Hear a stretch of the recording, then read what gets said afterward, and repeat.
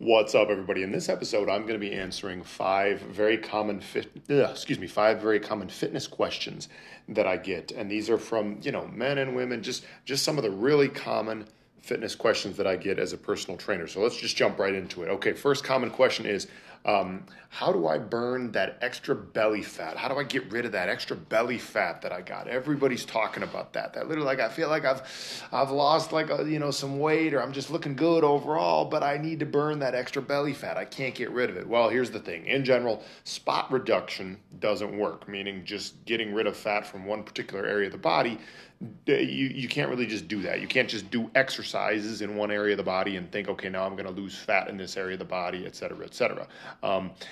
Now, so it's basically a matter of calories in versus calories out, and it's a matter of just losing body fat in general. The more body fat in general you lose, the more that you will lose it from or gain it from that particular spot, right? Now, some people do tend to accumulate body fat more in certain areas than others.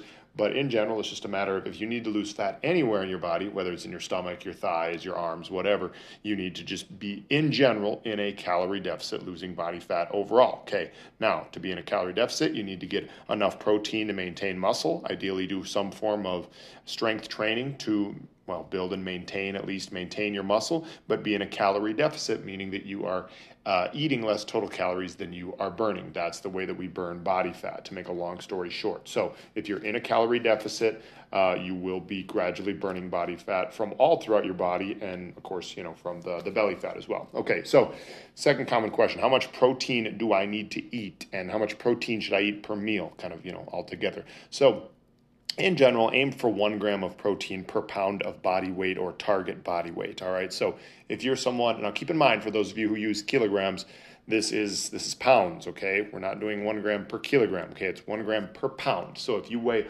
150 pounds, or if you're, let's say you weigh 200 pounds, but you need to lose some weight. Let's say you want to lose 50 pounds over time.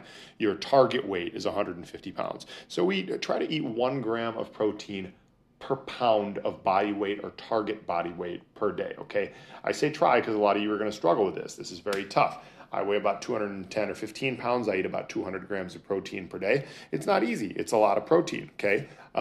But that's the goal. That's what's going to help you build and maintain muscle. That's what's going to actually also make it easier for you to just have a better physique overall and to not gain that much body fat, because when we get enough protein, we are, it's easier to keep fat off, because muscle is very metabolic tissue, meaning that when we have more muscle, we burn more calories overall. So you want to be putting on muscle onto your body and to be maintaining as much as possible, all right? So 1 gram of protein per pound of body weight is the general recommendation. Try to shoot for that as often as you can. Now, let's say you do weigh 150 pounds, and that's how many, you're eating 150 grams of protein per day. What does this look like? Do you have to do this bodybuilder style where you eat 5 meals that each have exactly 30 grams of protein? Well, no, not exactly. You could do 3 with 50 grams of protein, etc. Whatever works for your schedule. I think the body can't digest more than blank grams of protein per meal is kind of a myth. But it's more about what fits best with your digestive system and your schedule. So you can divide it up however you like. Third common question I get related to fitness. You guys are going to laugh at this one. Do I take steroids? No, I don't take steroids. I've never taken steroids, and I won't take steroids, okay? People wonder nowadays, like, how did you gain so much muscle, especially now that you're in your mid-30s? The way that I gained about 20 pounds of muscle over the last couple of years is basically I learned how to strength train the right way, the right amount of strength training, the right types of exercises. I also learned a lot about the answer to question number 2, how much protein my body needs, how many total calories I need. It takes a calorie surplus to gradually build muscle, the opposite of what it takes to burn that stubborn belly fat that we talked about in question 1, but learning how to do a proper calorie surplus to build muscle while not adding much fat to it, and then also just started sleeping better in general. Those are kind of the 3 big things that helped me build that 20 extra pounds of muscle. So no, I've never used steroids. Heck, I don't even use protein powder that often, okay? Occasionally I do, maybe once or twice a week, depends on, what's going on. I will have like a protein shake with whey protein or something like that. But the only supplement that I regularly take is creatine monohydrate. Creatine is something that is probably going to be recommended almost like to the general population very soon, just because in addition to the strength and muscle building benefits, it's also very good for our cognitive health, our brain health, and it has basically no side effects whatsoever. So look into creatine monohydrate, easy to take, pretty cheap. And that's something that has helped me a little bit as well, I think. But let's see. Fourth common question I get is how do I get stronger abs and obliques, or just like more better abs and obliques? Okay, well, it's obviously related to question one. If you want your abs and obliques to show up more, you need to be in that calorie deficit. That way you're burning that body fat around the abdomen area. Now, exercises for the abs and obliques, you've probably, like, if you're asking this question, you probably already know some of the different exercises you can do for abs. You're probably doing crunches, you're probably doing planks, you're probably doing, I don't know, butterfly kicks. Who knows? There's all sorts of these exercises for abs. So those kind of work the rectus abdominis muscle, which is like the main muscle that you see, like the six pack or the four pack or the eight pack, depending on how the person's abdomen is set up genetically. But and then you have the oblique muscles, which are the ones that kind of go around the outside. They help with bracing ourselves. They help with, when we're twisting and turning, creating torque, different athletic movements. So working the rectus abdominis muscles, the muscles of the abs that are, like right there in the front, the six-pack ones, really, honestly, a crunch is probably the best way to do it. I would say a weighted crunch, a weighted decline crunch, or like a Bosu ball crunch is maybe the best way to do that. What you want to do is create a little bit more resistance than most people do it with. There's lots of other ways to do it too. You can do it, like hanging leg raises, which if you do correctly, actually using the ab muscles as opposed to the hip flexors, you can really, really, it's really tough. It really works the rectus abdominis muscle hard. Now, you can look into that. You can kind of even watch some videos on how to not engage the hip flexors. People end up doing that too often, engaging the hip flexors when they do ab exercises. But basically just doing any form of crunches, leg raises, anything like that, where you're truly, truly working those ab muscles. And also just adding weight to your ab exercises can be useful as well, just because a lot of times we do abs with like 50 or 100 reps or whatever, but like, what about all the other muscle groups that we work where we only do like 8, 10, 12 reps? Why not do that with abs? So add weight when you can. And then for the obliques, lots of ways to do it. Some of my favorites are like cable chop twisting motions that you can do on like a cable machine at the gym. There's lots of ways to do it. But then, again, the same thing applies. Try to add proper resistance. That way you're doing not super, super high number of reps. So that's what'll strengthen it. What's going to make them show up more, in addition to the strengthening, is going to be burning the extra body fat like we talked about in question one.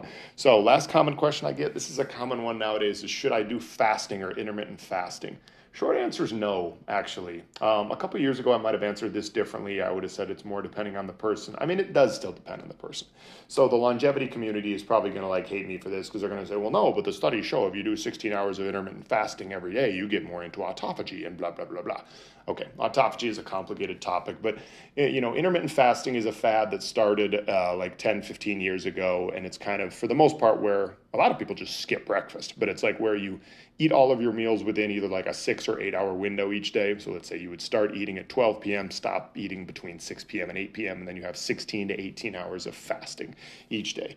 Yes, there are some health benefits. Some people feel better on it. I actually do. I won't lie. I feel good when I do that just physically. My digestive system feels very good because it's kind of like a clean reset. I stopped doing it about a year or so ago, just because I had done it off and on for 3 or 4 years, but I stopped about a year or so ago just because I was focused on building a little bit more muscle, and I realized that to get enough protein, it's hard to do through, I guess I stopped like 2 years ago. It's hard to do in only like 2 meals a day. It's hard to do in a 6 to 8 hour window. Like if you want to get enough protein to really build and maintain muscle, it's much easier to do if you allow yourself to eat, say, from 7 a.m. to 7 p.m., like 12 hours throughout the day. So we can make arguments that intermittent fasting is good, depends on the person, depends on the situation. I would say for most of the general population, no, not really. It's also not really a good weight loss strategy, I would argue. I think it's more of a lifestyle thing and can also help some people with digestion. Yes, there are supposed benefits from fasting related to things like autophagy with, that's a whole other long, complicated topic. But for like a weight loss strategy, I would not really recommend it. It's certainly not, it's not something that's going to make you gain weight depending on how you do it. But, Yeah, just it shouldn't really be used, in my opinion, as like a weight loss or a muscle gain, obviously, strategy. Not like really a bad thing. I don't have a big issue with intermittent fasting. Like I said, I've done it plenty of times before. I may do it some again, but I don't think it's like this thing that should be maybe as recommended as it was when it became such a huge fad. So the short answer, when people ask me like, should I do intermittent fasting? Well, no, unless you have like a lifestyle reason for it, or like you think, I don't know, there's not like a particular reason I would just say to someone like, yeah, you got to do intermittent fasting. So anyway, those are the answers to those 5 common fitness questions. I hope you learned something. We'll talk again soon. Love y'all. Peace.